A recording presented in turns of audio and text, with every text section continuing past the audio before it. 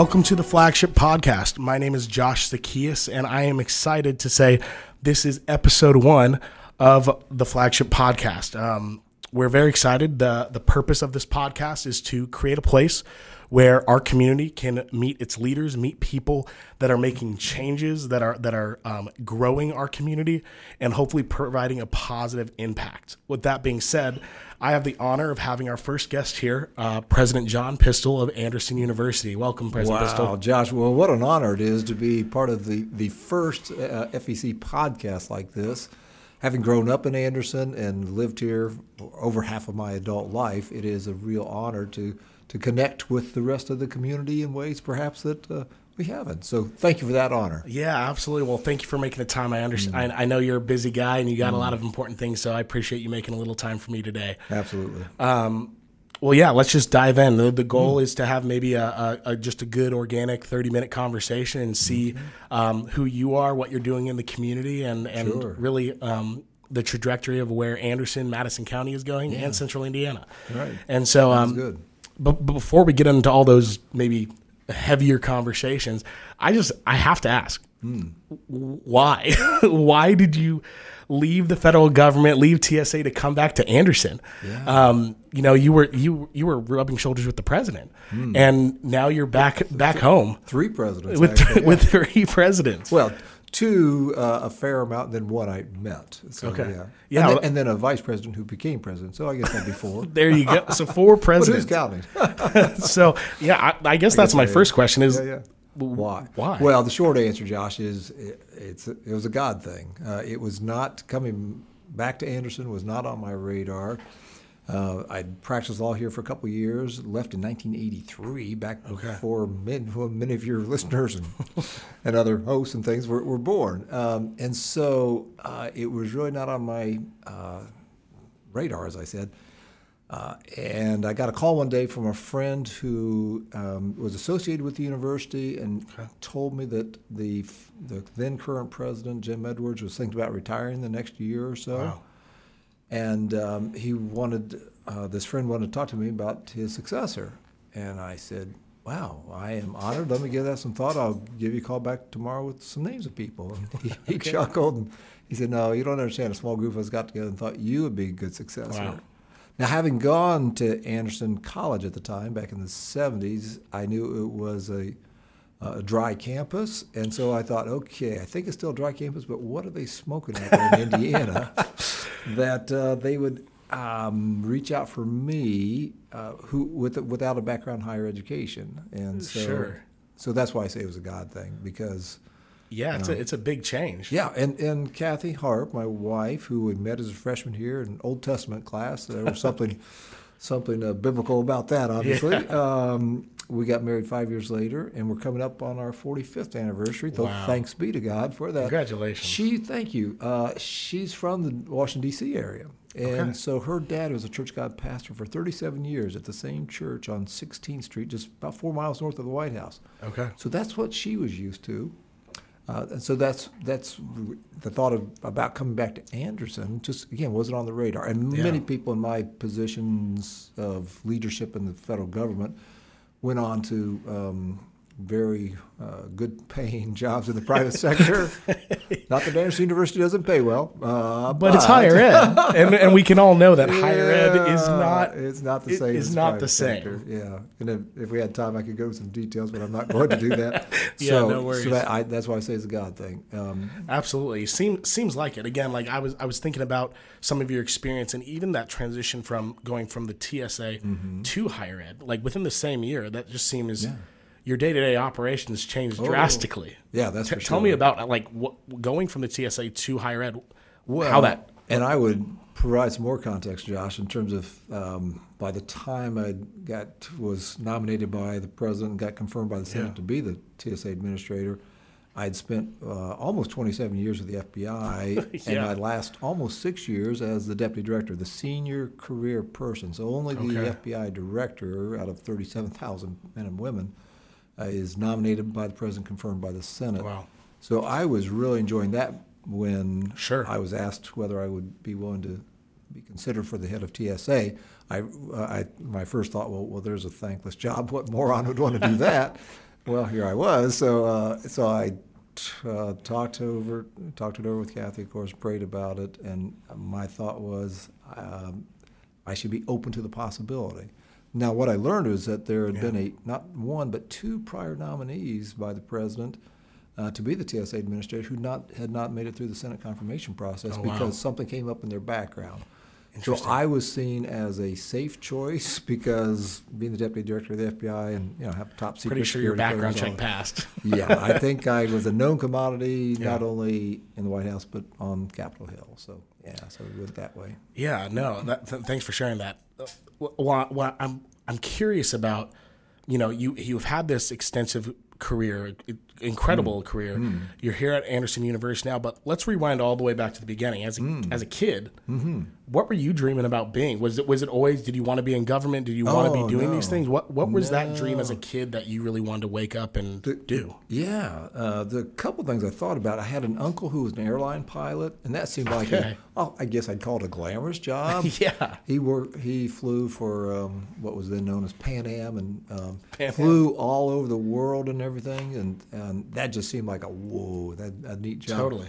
And then as I got into high school, I thought, lawyer, because I enjoyed, I will say, debating or arguing. My parents may say, and so I thought about that. And so that's by the time I got to college, I wanted to be a lawyer, but really for selfish reasons. I wanted to be, if I was honest with myself and others, I wanted to be a rich, famous lawyer. Okay.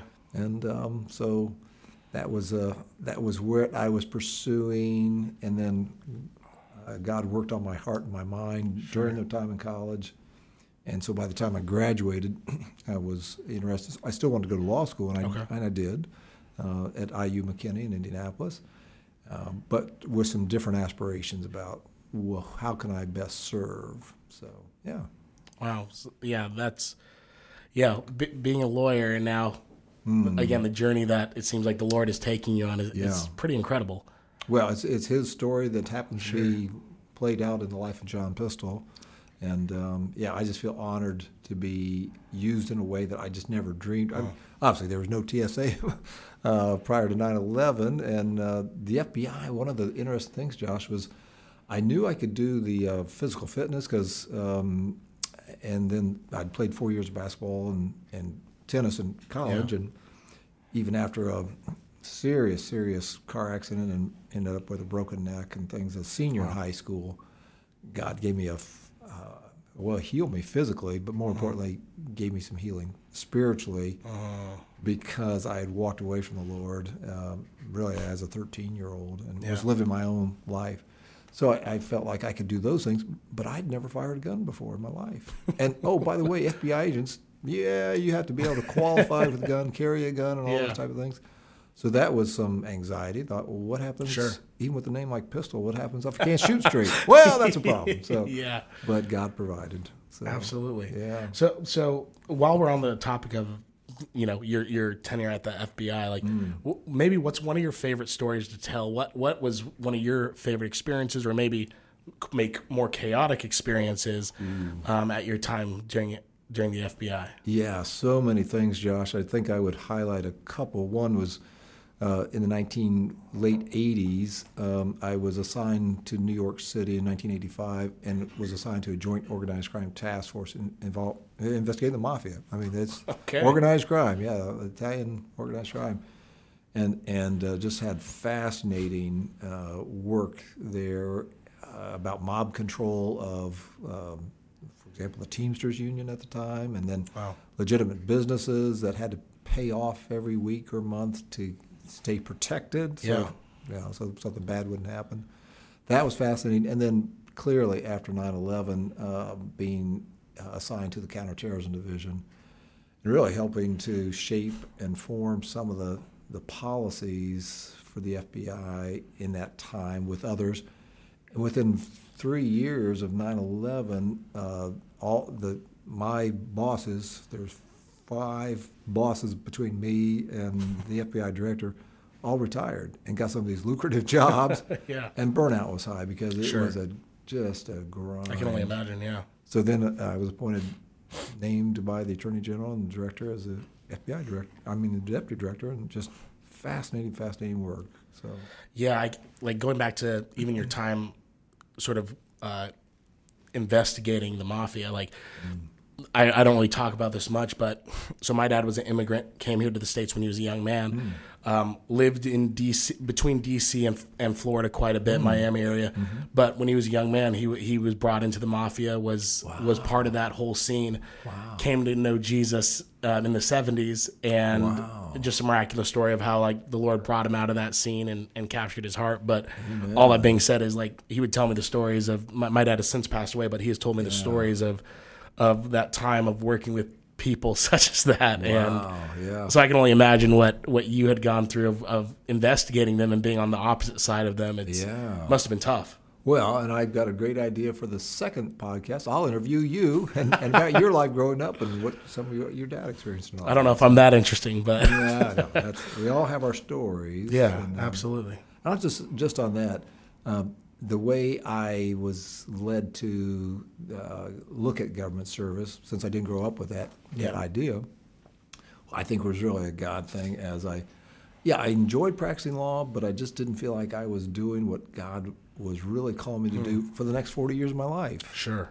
And so being open to other possibilities, even though in walking away from the practice of law, in some respects, Josh, I felt like a failure because here I'd gone 4 years of college, 3 years of law school, and I'd been practicing for a year. Yeah. By the time I thought, you know what, I think I need to look at some other possibilities. And so that's when I applied to the FBI. And it took a year to finally it's a process. It's a process. And twice during that year's time, they told me they wouldn't be able to hire me. Wow. So for your listeners who are thinking about a job in either the government, or a big company or something, I tell students this at Anderson University: be patient, but be persistent. Don't give up just because they tell you no, because there may be something that they misunderstood. And that's what happened in my case. There was just some information they had overlooked or misinterpreted. So, yeah. Yeah, well, that goes into another question I wanted to ask you, and maybe I don't want to make an assumption, so I'm going to ask the question still, but throughout your career, obviously, there are only limited individuals that get to the high caliber that you have in your career. Is, in your time of self-reflection and just assessing yourself, is there a primary trait or skill set or attribute that you've identified in yourself that has really served you well in your journey, that you would be like, this is something that I've relied on, that maybe the Lord has blessed me with, that has opened some of these doors, that has made some of my career routes, my relational routes possible? Is there a trait or attribute that comes to mind? Yeah, so I think there's actually a couple different ways I would answer that. One is I have found that, and what I tell students and others, three things that are really important in their professional development and will distinguish them from others are hard work, professionalism, and integrity. And if you demonstrate those three things, then that will make a difference, because not everybody has those characteristics. By hard work, showing up on time, putting the time in, being conscientious, helping your coworkers, and all those stuff. Anyway, those things. One of the things that people have commented to me about, which is hard to talk about because it's humility. I'm one of the proudest, humble people I know. So that sense of not taking credit for everything, but it's a team effort, and nobody does things on their own, even if you're Elon Musk, and all those things. So how can you best serve, and then doing it from a perspective of servant leadership? Absolutely. So our core values at the university include servant leadership and generosity and responsibility and excellence and integrity. So those five I commend to anybody and everybody as a way of not only serving whatever you're trying to do, but obviously seeing how God can use you in ways that transcend anything. So I don't think I would have been offered these positions I have. Sure. Unless I was seeking God's will, and then God was working in and through me to serve others. That makes a lot of sense. One thing that always intrigues me, like the idea of integrity. How would you personally define integrity, or maybe how does the university define it? Because a lot of people have different interpretations of what that means. Yeah, and one of the simple ways that I've looked at it is doing the same thing in public that you'd be doing in private. So a consistency, a life that is consistent with your core beliefs, and having core beliefs. For me, it's a belief in the Lordship of Jesus Christ, and the fact that we can celebrate His birth, and then crucifixion and resurrection, and just the sense of it is not all about me. In fact, it's very little about me, but how can God work in and through me to make a difference for good in other people's lives? So that's my basic assessment of integrity. Okay. About being straightforward and not having hidden agendas and things like that. Sure. Yeah. No, that's really good. So let's jump back now forward. You're at Anderson University. It's doing incredible things. Again, Flagship and Anderson University cross paths quite a bit. So it's cool to see two of the interns that work for us are Anderson University students. Right. So, a lot of good things happening. But I'd love to hear maybe about some of the new things, the fun things that you guys are doing. Yes. But maybe also, again, as whatever you're allowed to share, maybe some of the challenges you guys are facing now as well. Of obviously, higher ed as a whole is facing some challenges. Yeah. But even more than that, Christian higher ed is facing even more focused challenges. And so I'd love to hear maybe about some of those things as well. And so I'll let you take it Josh, and the context is, if you think about the shape of a pyramid, if you think about all post-secondary education, so out of high school, so the great work that Ivy Tech does for 2-year degrees, and then very practical skills, as a baseline, and then a large 4-year public, and the IUs, Purdue's, obviously, of the world, and then the smaller publics, and then the private schools as you go up the pyramid, and then the private faith-based schools, and so we're kind of at the top of the pyramid in terms of small sizes. Sure. And a question across the board as we go through these last 5-10 years of just people questioning what is the value of any higher education. Yeah. Forget public, private, or Christian, but just any. And then there's what is called this demographic cliff, that there are fewer 18-year-olds who are college eligible, who are living today than there were 20 years ago. Yeah, and it's a big shift. Yeah, so it's just a small, and that's particularly acute in the Midwest, Michigan being the most significant. Fortunately, Indiana has higher numbers. So those are just some of the challenges. There's a smaller pool of candidates, basically. Yeah, and so it makes competition higher. It does, and there's 29 independent schools in the state of Indiana, plus all the great public schools. Sure. It's pretty saturated. Yeah, it is. And so what makes us distinctive, compelling, relevant to somebody looking for an outstanding education in a small Christian faith-based environment where they can learn and grow and not only academically but spiritually? We don't require students to be Christ followers, but we do require our faculty and key staff. Sure. Because we want them to be mentors and things. So those are some of the challenges. I will say, many people think, well, I can't afford it. I would challenge anybody who believes that is to look into it and to actually apply. And we can give a financial aid package primarily because of our generous donors who believe in the mission. And we can give great scholarships, including we give a scholarship specifically for Madison County students. Oh, amazing. Yeah. And then so a number of different scholarship opportunities. So we're actually very competitive with the state schools in terms of the bottom line price point. And most people don't know that. What I'm excited about in dealing with the opportunities ahead is earlier in 2023, we received a designation from the National Security Agency and the Department of Homeland Security, which is known as a Center for Academic Excellence for Cyber Defense. Yeah. So we have cybersecurity as one of our growing areas. It's one of the most, or the highest demand jobs not only in the state, there's over 9,000 current jobs in the state between government and private sector for cybersecurity experts that are unfilled. So it's just an incredible number. Okay. And so we have our center, we have the major, and then we're fortunate to receive a Lilly Endowment grant 2.5 years ago to create a Center for Security Studies in Cyber Defense. So giving people practical skills in addition to the academics. So that's growing. Our engineering is probably our biggest growing program, where we started 10 years ago, shortly before I got here, and we have nearly 100 students majoring in one of 6 different engineering degrees. Wow. So that's something most people, you hear engineering, think, well, obviously Purdue or Rose-Hulman or Trine or something, great schools.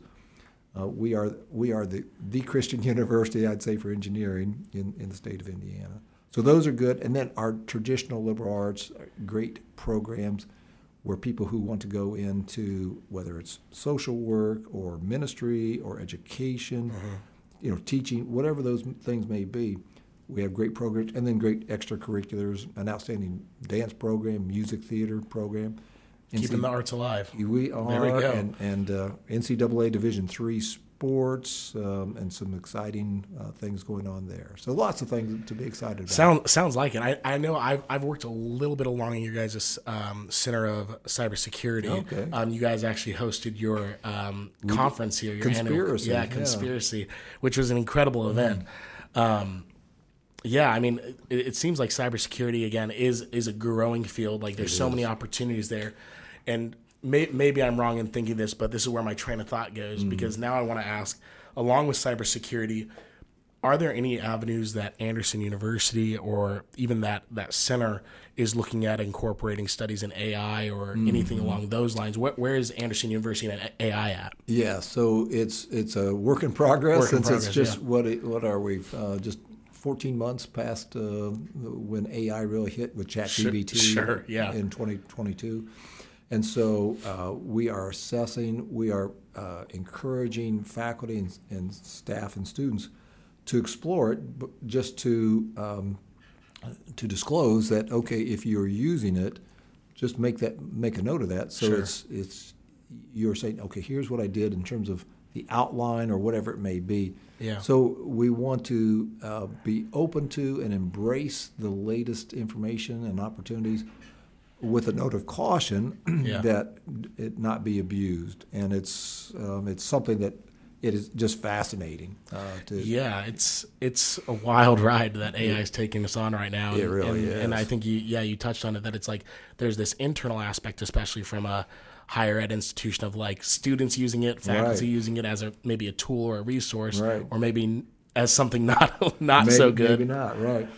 But then also, like, are you, as Anderson University, thinking about, or have they already developed programs to maybe make it more of an academic field that people can study and get a degree in AI integrations or something along those lines? Not a degree yet, Josh, but we are looking at how can, in our computer science and cybersecurity and perhaps in engineering, look at what are the pros and cons, basically, and what are the risks and rewards, and so making sure that there's integrity in work product and research and all those things. And so it's an exciting area with a note of caution about, well, let's make sure we know what we're getting into. Yeah, absolutely. So going back to Anderson University as a whole, if I'm correct, and you please correct me if I'm wrong, I believe Anderson University has been around for over 100 years now, right? Yeah, since 1917. And I will say, in that time, and I've been there 8 years, going on 9 years, coming up next year. But I'm already in the top 5 of best presidents in that 106-year history. So that's incredible. The asterisk with that is, of course, I am the 5th president. There's only been 5, but it's nice to at least be in that category. If you're not in the top group, and that's all there is, So 106 years. And John Morrison, our first president, served 39 years. Wow, just an amazing leader. And then. And then Bob Reardon and Bob Nicholson and then Jim Edwards, my successor, did 25 years. Okay. And so, it's just a great legacy there. Yeah. Yeah, so being that it's been in Anderson, Madison County for so long, looking into the future, how do you see Anderson University and our community at large maybe beginning to build a deeper connection, a deeper relationship, and how do you see us partnering from like even just just a resident of Madison County or a resident of Anderson to then connecting to the university? Yeah, a couple things on that, Josh, and thanks for that question. We are diversifying our course offerings in a way that we're offering a number of non-degree programs. Really? Yeah, and then what are known as workforce development certificates. So we've entered into a strategic partnership with a group called Core Educational Services, which specializes in these things. And so they work with us to provide these oftentimes to employers in a B2B relationship, where then the employer can offer it to their hundreds or thousands of employees. We're having a number of good discussions I'm looking forward to being able to announce something here after the first of the year. In that regard, and so that's exciting. And then we're also working extensively with community leaders on a Lilly Endowment grant possibility, and it's called the College Community Collaborative Initiative. Okay. So 3CI, and there are great opportunities for us to combine city, county, and university resources in a way that would make a compelling argument for Lilly Endowment to help us expand all these things and basically improve the quality of where people live, work, play, and learn. And that's something that, Lilly Endowment is just a great, great resource for the state of Indiana particularly. Sure, yeah. And so, we're really excited by that. And that's, we have a March 1st deadline for that, and then we'll know by the end of July. So it's coming up. Yeah. That's really exciting hearing that there's potential huge growth opportunity for not just Anderson University, but our community at large. Yeah, it's a $25 million grant possibility, which is real money. Yeah. And the interesting thing, that has to be, there has to be a 70% beyond that match from all other resources, which include city, county, even state and federal grants from other things that help improve the quality of life. Yeah. And so, so it's and the mayor, the city, the county commissioners, everybody just has been so engaged in this. I'm really excited by that, and hoping and praying that Lilly Endowment will be excited also, and we'll get some great news in the summertime.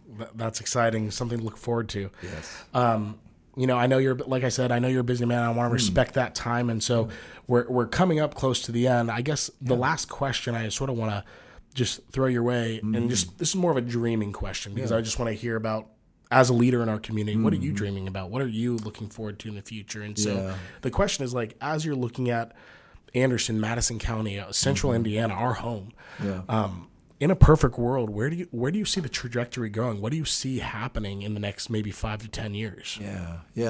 Great question, Josh. What I envision is a resurgence in Anderson, Madison County, in terms of jobs, education, opportunities, housing, all those things that make it a great place to grow up, as I did. Yeah. And so I would love to see that happen. And let me just use cybersecurity as an example of how we are trying to make that happen. We are working with the state of Indiana and some others, some private donors, to take our Center for Security Studies and Cyber Defense and make it a center, basically a hub for the state of Indiana, that people could come, learn, and grow. Perhaps some of those things actually take place here at the Flagship Enterprise Center. In a way that we will be basically a regional center of excellence. So people will look at the university and then the city and the county as a place where outstanding people providing outstanding services, in this example of cybersecurity, to make a difference in a world that is in great need of those services that transcend borders.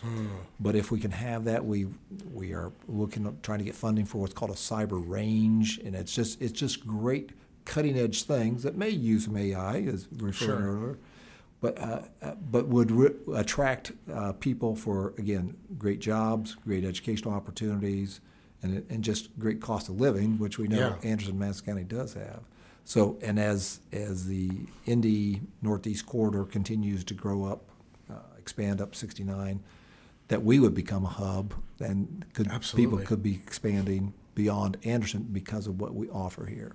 That's an incredible dream to look at, creating us to be not just a local hub, but also a national and maybe even international hub of creating good people with good skill sets, and ultimately, hopefully, this is going to sound cliche, but creating a better world. Well, that's right. That's what we're trying to do. That's exactly right. Whether it's the context of the kingdom of Christ or whether it's just in the context of like, hey, we want to look out for our neighbor. Absolutely, Josh, and that brings it full circle, I think, in terms of why the city of Anderson and Anderson University created the Flagship Enterprise Center almost 20 years ago now. Yeah. So an opportunity to make a difference, a needed difference for improvement in the community, to create jobs, bring companies to the city, to the county that the current Mayor Broderick, and his predecessors and the county folks have done a great job of, as we try to make Anderson a great place to live, work, and play. Yeah, and I'm all for that. I'm newer to Anderson. I've been here about 3 years. Mm-hmm. I have an 11-month-old. I have another baby on the way, and we live right down the street here. And so we're looking to Andersonians. We have become that, absolutely. And so we're in the process of opening up a business here in town, and we're just trying to stay local. And I would encourage anybody listening, stay local, like wherever you're at, like support those small businesses. Yes. Like we need those big businesses as well, but the smaller ones are the ones that struggle and you're actually impacting a family. And so, President Pistole, thank you so much for your time today. Thank you for sharing about your heart with the community, the great things Anderson University is doing, and even just some of the transparency you showed and the challenges you guys are facing. I appreciate all that, and I look forward to seeing what's coming up on the horizon. Sounds good, Josh. Thanks again for the honor of being your first guest here.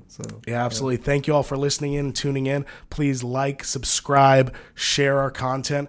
And if you have a voice that wants to be heard, please reach out. We would love to interview you as well. Have a blessed day. Take care.